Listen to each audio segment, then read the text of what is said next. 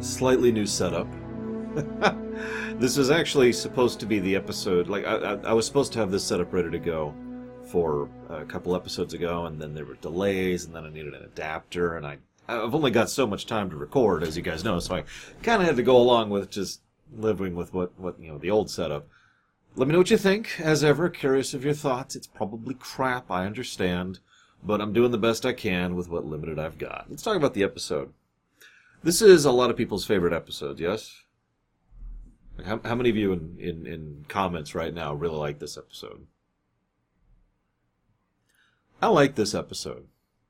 I don't think I'd say I really like this episode, because the character stuff is phenomenal, amazing, and fantastic. Very well acted and very well written. Then the dilemma stuff is actively irritating to me, to the point of being bad. Where I'm just like, really? Really? And I mean both sides of the dilemma. The threat of the week in the form of the Orion ship, and the whole thing with Sarek and, Sarek, no, that's right. I was having issue because some of the actors kept pronouncing it differently in this episode. I even pulled up the episode Sarek in TNG just to double check, like, how do they pronounce it? Okay. The Sarek medical plot, which is just kind of whatever. They'd already established that he has parents. Spock has parents, and they'd already given tiny little tidbits in it in 2 episodes prior to now. And Fontana reached out to Roddenberry and said, I want to flesh that out more. I want to do more with it. And he was like, yeah, okay, sure, why not? I'm totally down. That leads to this episode. And the other funny thing about this episode is actually, in some ways, a bottle episode. Not fully. I don't think it would fully qualify. But to give you an idea, remember how those budget issues, which are only going to keep getting worse the further into the show we get? Yeah, they couldn't even do a beaming effect for Sarek joining the ship. That's how low on the budget they were. One beaming transition effect was simply not in the cards. That's why they had the shuttle. You're thinking, well, wouldn't the shuttle be so much more expensive? No, if you remember, I mentioned way back when they first actually showed the shuttle that all the shuttle footage in the whole show is from that show. So they just repeat it at that point. They just play it back. It costs them very, very little. It's just a little bit of editing time at that point and some dubbing. So, no, that saved a lot of money. You'll also notice there's no location shots, even though there was originally planned to be. And there were a couple other things, like the ship, which was supposed to be there, and that was axed. So the entire episode occurs entirely on the Enterprise, pre-existing sets, which means all of the money goes into the guest stars and the makeup. Now, this is going to sound like strange praise. Should I be this way? It feels weird, like, for this. Is this centered? It kind of is. I'm way over here, though. I need to figure this out. Anyways, so forgive me, I'm kind of off to the side here. I'm not really intending to be. I'm straight on looking right at the monitor, and yet this is apparently to the right. I'm going to have to fiddle with that later. Sorry, guys. I'm going to be off-center today, so for those of you with OCD, this one's for you. The makeup for the time is not what I would call good. It's hard for me to actually qualify it as actually good. But at the same time, my mouse is freaking out on me. It does what it's supposed to do. With one notable exception, the fact that we see all these different alien races on these non-speaking roles actually does help to flesh out the Federation in general as a concept in a way that it basically hasn't been up until now. No, really, think about this. Think about how many alien races have been in the Federation up till now. I'll go ahead and tell you, it's 1. Spock. That's it. That's the whole totality of alien races in Starfleet up until this point in time. In real-life history, obviously, Discovery happens before this, and Enterprise happens before this, but you get the point. Yeah. By the way, just a few firsts here. First Andorians, first Tellarites, first mention of Starfleet intelligence, first Ithanites, the first Vulcan Science Academy mention, first mention of the Orion Syndicate. They don't actually call it that. They call them Orion smugglers, but I think this qualifies to the inclusion of the Orion Syndicate in the series. And, of course, first aliens into the show, into the Federation in general. There's also a lot of other firsts into how the Federation operates, and with regards to membership and diplomacy and councils and blah, blah, blah. The most important thing to take away for me, though, is that in order to join the Federation, you have to be voted in. Now, that makes sense. Most confederations of... Excuse me, not confederations. Most federations of any type, if someone else wants to join, everyone who is currently a member gets a vote on whether they do. That's pretty standard. So the idea that this member world has to, get the vote, okay, I'm with that. But this is now established as part of how the Federation operates. My point is, this is a lot of firsts. A lot of what we know and think of with regards to Star Trek, at least in part, branches from this episode. So while I do have issues with it, I will absolutely give this credit for being a landmark episode. And as usual, give credit to DC Fontana for being one of the people who actually made Star Trek what Star Trek is. Jane Wyatt also does a great job in this one. The legendary actress who's been in so much stuff, you've probably heard of her before I ever even mentioned the name. And of course, Mark Leonard is Mark Leonard, who is amazing as always. He actually got a lot of fan mail about this one specifically, go figure. Pevney directed it. He thought it was okay. I want to give one other weird special mention to John Wheeler. He actually played Gav. Okay, so I mentioned the makeup. The makeup's not good, but it's not bad either, especially for the time. They make do with what they have, and they put a lot of the characters with the weird makeup in the background so that you can't really tell what's going on, right? There's one really big exception. There's two really big exceptions to that. One is the Andorians. The main Andorian, who I didn't write down his name, not the fake one, the real one. That's actually a pretty good makeup job. Like, I'm legitimately impressed with what they managed with him. It doesn't really compare to the Enterprise stuff we've already seen by this point, but, I mean, whoop-de-doo, right? That's a show that was made 30 or 40 years later. So, actually good makeup, especially for the time. Props. It was apparently ludicrously expensive. It was apparently one of the most expensive parts of the show, from what I've read. But it looks good. In total contrast to the other exception, the Tellarite. So, yeah, John Wheeler plays Gav. There's no nice way to say it. The man's wearing a mask. It is ridiculously obvious that there's a mask, and the mask holes are visibly in front of his eyes. And you can see him in the mask. And there's no hiding that. Now, granted, I'm watching the remaster version, but I guarantee you, and in fact I pulled up a copy of the old version just to verify, you could still see that in the old grainy version. It's pretty bad, even by TOS standards. Although, one of the things I find fascinating discussing fictional history is how things develop over time kind of by accident. Star Wars is a great example of this. How many elements of Star Wars are world-building, setting-building pieces that came out of just random things because of specific individuals that were involved in the Star Wars trilogy. Why is Imperial considered to be a British accent? Well, that's because of Peter Cushing. There's just all sorts of little tidbits like that got developed over time. Here's an example of this. Mr. Wheeler couldn't see because of the mask, so what he had to do is he had to do this in order to be able to see out the eyes, which means the Tellarite is constantly acting like he's talking down to everyone, and thus the Tellarite mentality is developed. See?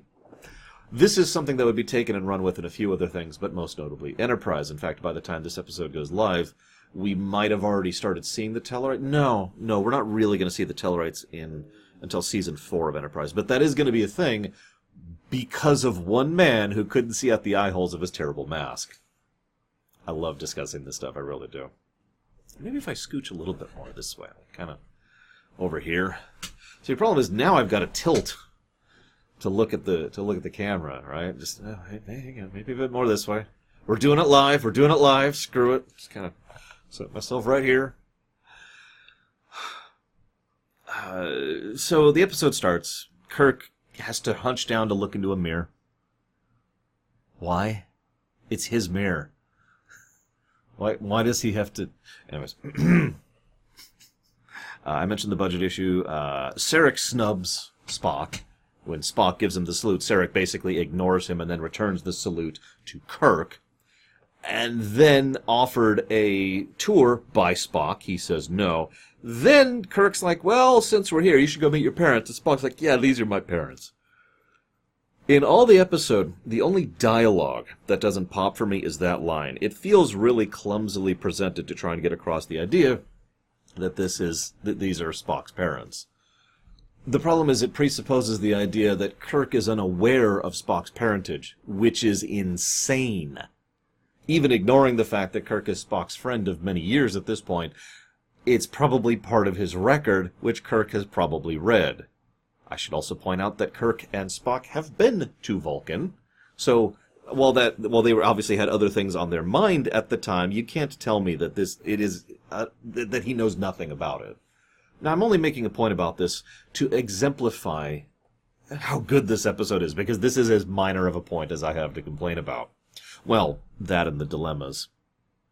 The finger-holding thing is a nice touch. Doing this, Nimoy himself apparently had contributed to that by suggesting the idea that Vulcans were big on connection and with their hands, and so the two actors decided to do this as their particular showing of a public display of affection, basically, which is kind of cool. So, Sarek, this is actually funny, check this out. After, Sarek and Spock have another small tiff, and both of them excuse themselves, Kirk's like, what the hell, and just reaches out to Amanda, like, look, okay, just tell me what's frickin' going on. This is funny. She responds very diplomatically, oh, Sarek doesn't disapprove of Starfleet, then goes out of her way to mention how Sarek disapproves of Starfleet. And by the way, for the rest of the episode, it comes up twice more that Sarek actively disapproves of Starfleet. In fact, that is stated outright in a private conversation between him and her. I just find that amusing. Because no complaint. It makes perfect sense that she would try to smooth over that, especially to a Starfleet captain. That would be considered rather rude. But it's interesting to think about, isn't it? And again, we have the beginnings of a world-building point. Spock is one of the only Vulcans in Starfleet at this point in history. It's pretty rare, actually, at this point in history. And that makes sense. Spock is effectively plowing new ground. Plowing might not be the right word. Setting up the fields for other Vulcans to eventually become part of Starfleet. By the time of the TNG era, Vulcans in Starfleet are much more common. And in fact, by the DS9 era, we've got the point where we actually have an entirely Vulcan ship. Although I think that was already active by TNG's timeline. But you get the point. By modern Trek, Vulcans are far more prolific. But not here. And this idea that Sarek posits exemplifies why. Well, we don't want to be part of a military. They don't say that word. But that is what they mean, and I quote, "We think peace should not depend on force," is the exact quote. Now, this isn't me being snooty. That makes sense. And it makes sense that it would take a long period of time and a cultural drift, especially for people as hardline traditionalist as the Vulcans are, in order to accept the idea of regularly becoming a part of the military branch of the Federation. Oh, they'll be part of the Federation. But actually joining the troops? No judgment here. All of this lines up and makes sense. And again, is one of the reasons why I do love this episode in spite of itself. This is when the traditional thing comes up. Sarek follows in the lines of his father, and he expected Spock to follow in his lines, because that's what you do. You do what your parent did, and then you do what your son did, and then it just goes down the line. Don't do what your son did. My point is, they do what you did, and then their children do what they did, and then their children do what they did, and so forth and so on. You just follow the line. That is very Vulcan, even here and even now. Remember, that's already been established at the very least by Amok Time. So the Vulcan traditionalism thing is already part of the setting. So we scooch forward a little bit, and I have a thought about Spock. I'm actually going to save it for later. Just remember it, okay?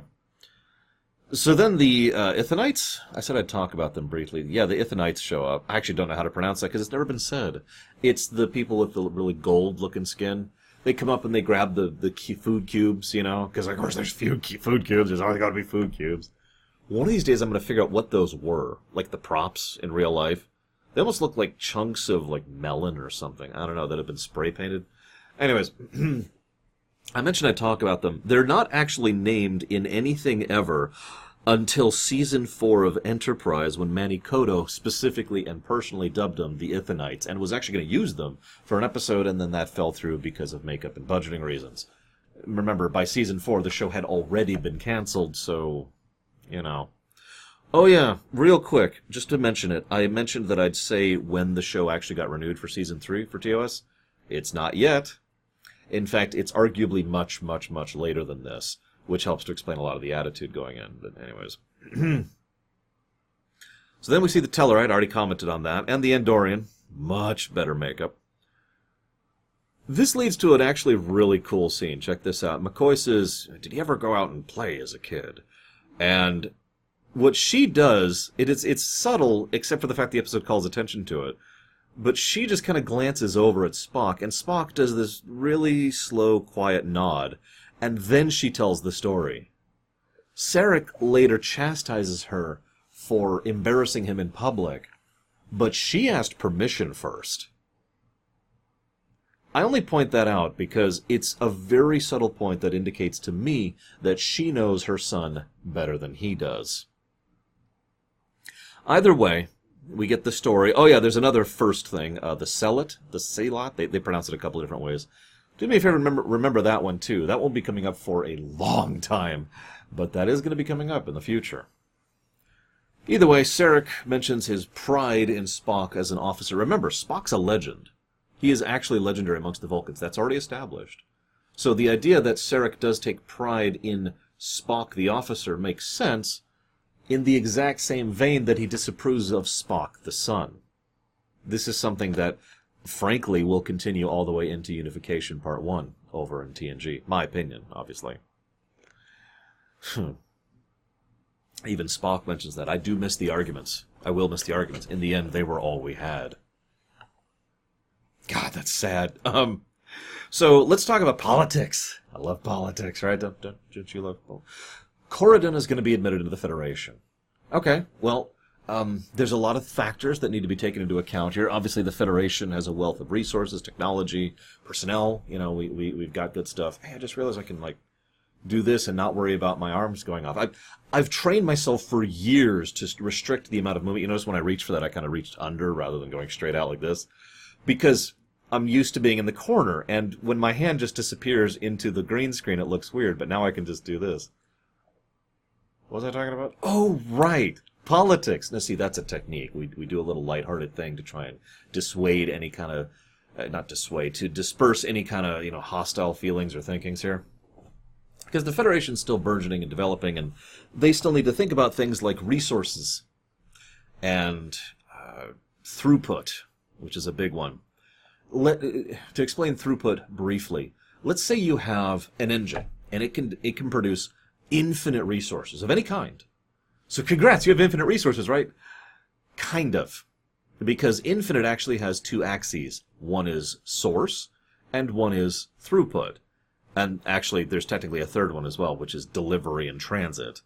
And a fourth one, which is implementation. But you get the point. Having infinite resources isn't enough. So even if we are to presume the Federation does have infinite resources at this point in history, which they demonstrably do not, it's part of the old Trek feel and vibe, even if they did, there's only so much they can generate. Because you only have that one generator, right? And you can only push out so much a day. Let's say it can produce 14 tons. That's a bad thing. What would be a physical dimension? There's an X amount of tonnage that it can push out a day. And 14 tons might sound like a lot until you think about how absolutely minuscule that is even on a planetary scale. Now considered galactic. And you understand the problem of throughput. How much you can get through at any given point in time. It's part of your output. I'm guessing it's a combination of through and output. I heard the term before I ever had it explained, so... Either way, the idea then is the Federation needs to be careful about who they allow in, because that's going to be a drain on resources, which are finite, and finite, and finite, and finite, and finite, if you were paying attention to all the points I listed earlier. So, do we let them in? Well, of course we let them in. They have tons of dilithium. And now we see how things kind of line up, don't we? Because we need dilithium. That could increase our resource storage, and a new location means the possibility of more throughput. I mentioned the one generator. Well, one of the ways to solve throughput is to make a second generator. By the way, it's worth noting that throughput also could be applied to this whole situation, as in from resource generation to application. So every step in the line there that can be improved increases the width of the pipe. Okay?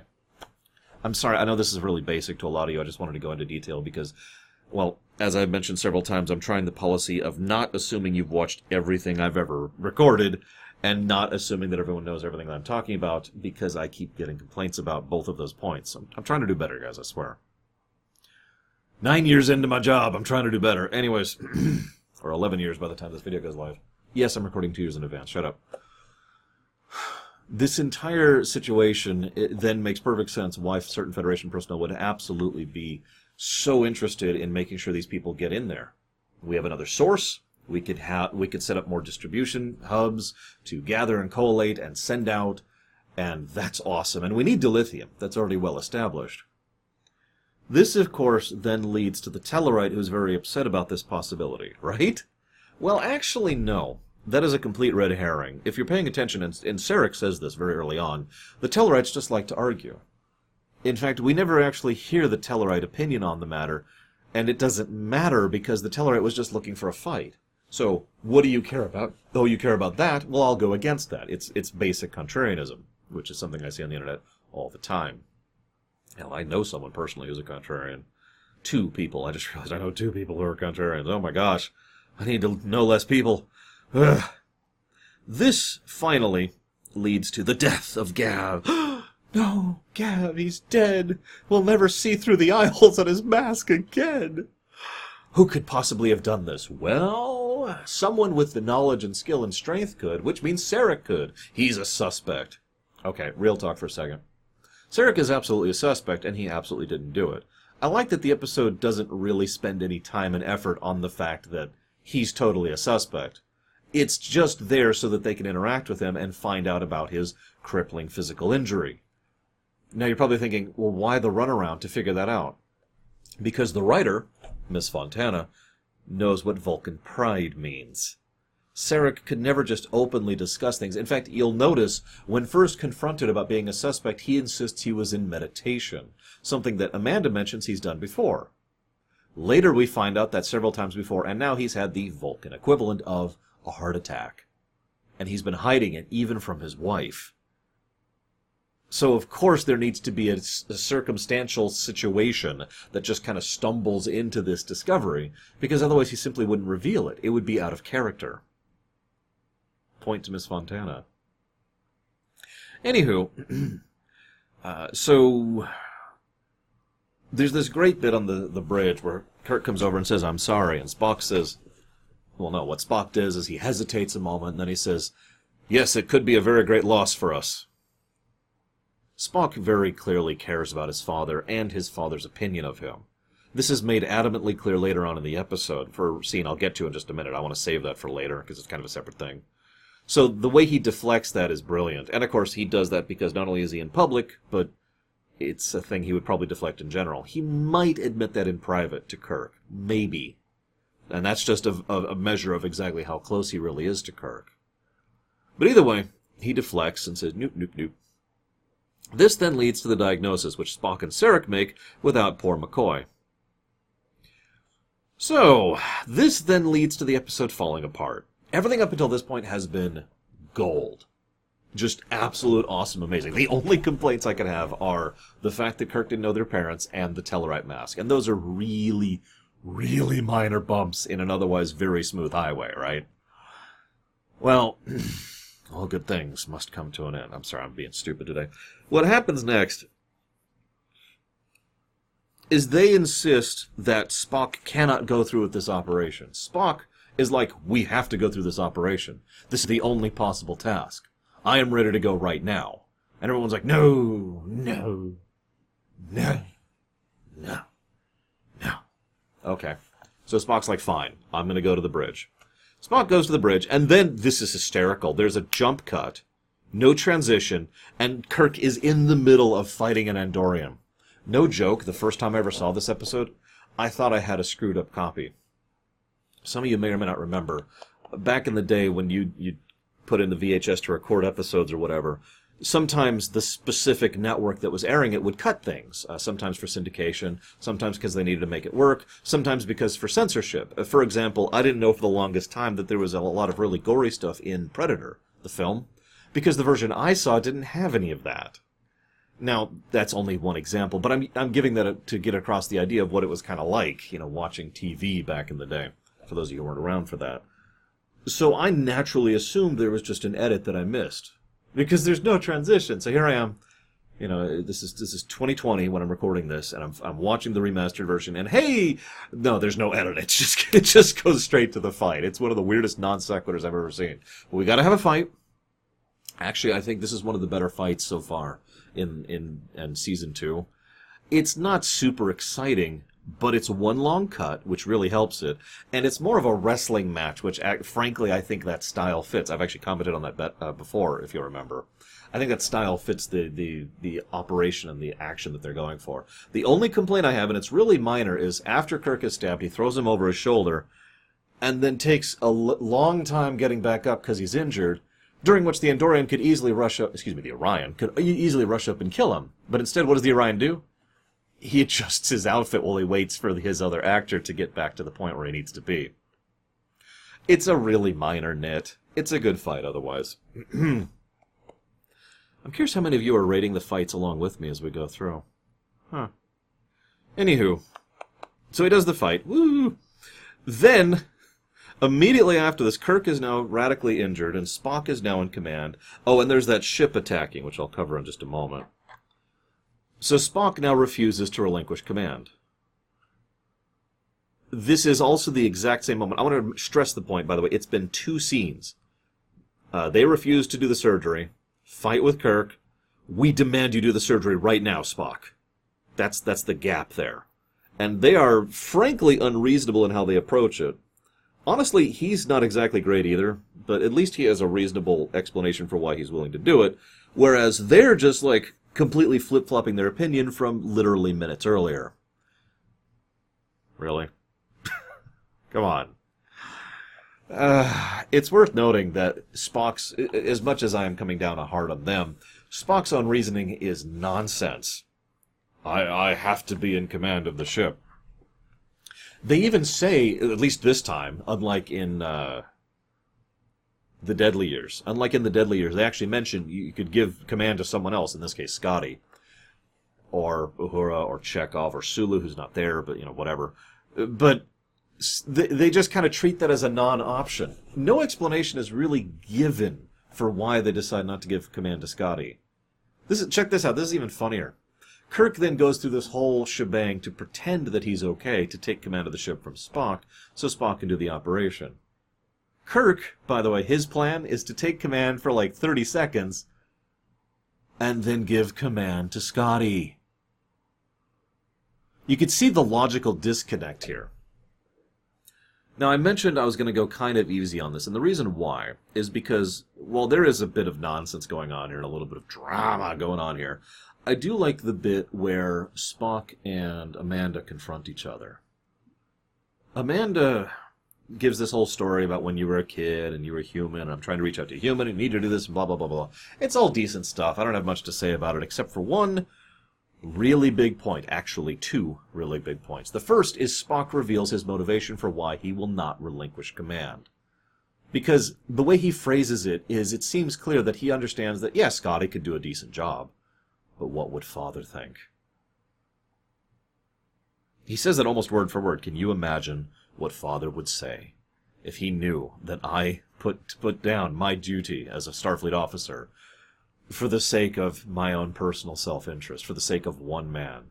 What would he think of me? Yeah. In that moment, we see exactly how much Spock cares about the opinion of his father, and how much it does matter to him. It's a very powerful moment and a great scene. And of course, both actors act off each other brilliantly. But this also leads me to my second point, which I referenced earlier. This is something I've talked about in other works, but I believe this is the first time this has come up in TOS. Spock goes to Starfleet to be Vulcan. Now, you've probably heard this theory or this idea before, and you probably had it yourself, but let me try to say this as clearly as I can. This is actually something that the Star Trek Into Darkness, I think, No, it was Star Trek 2009 actually covered this idea, which is hysterical of all the things that 2009 can get right. It's this archetype of Spock, because Spock is not Vulcan. He identifies as Vulcan, to put it into such terminology. He clings to the Vulcan part of him and considers that his primary species. But he's not. And it's implied, and elsewhere outright stated, that he was never considered full Vulcan amongst the Vulcans. So despite his incredible achievements, despite being a genius by Vulcan standards, he couldn't actually be perceived as a Vulcan amongst the Vulcans. So he goes to the humans. He goes to Starfleet, where everyone will treat him like a Vulcan. Something about that really amuses me in its horribleness. But it makes perfect sense, doesn't it? Amongst the humans, all they'll ever see is the pointy ears and the logic and all that, and he can safely take comfort in being what he sees himself as. And admittedly, over time, Spock will eventually, by the time of Star Trek VI, Spock will have reached a point where he is comfortable enough with himself to accept the human part of him as himself, rather than a part that he pushes away and can't deal with. In short, to go back to something I've mentioned before, instead of trying to lock it away in the corner and not actually deal with it, he will later on have actually worked through it and accepted and embraced that this is a part of who he is. Right, I brought that up in Bread and Circuses. By Star Trek VI, he's changed his tactic, in short. So this is a really great scene. I don't want to dismiss it. That's good, because then this immediately turns into just kind of...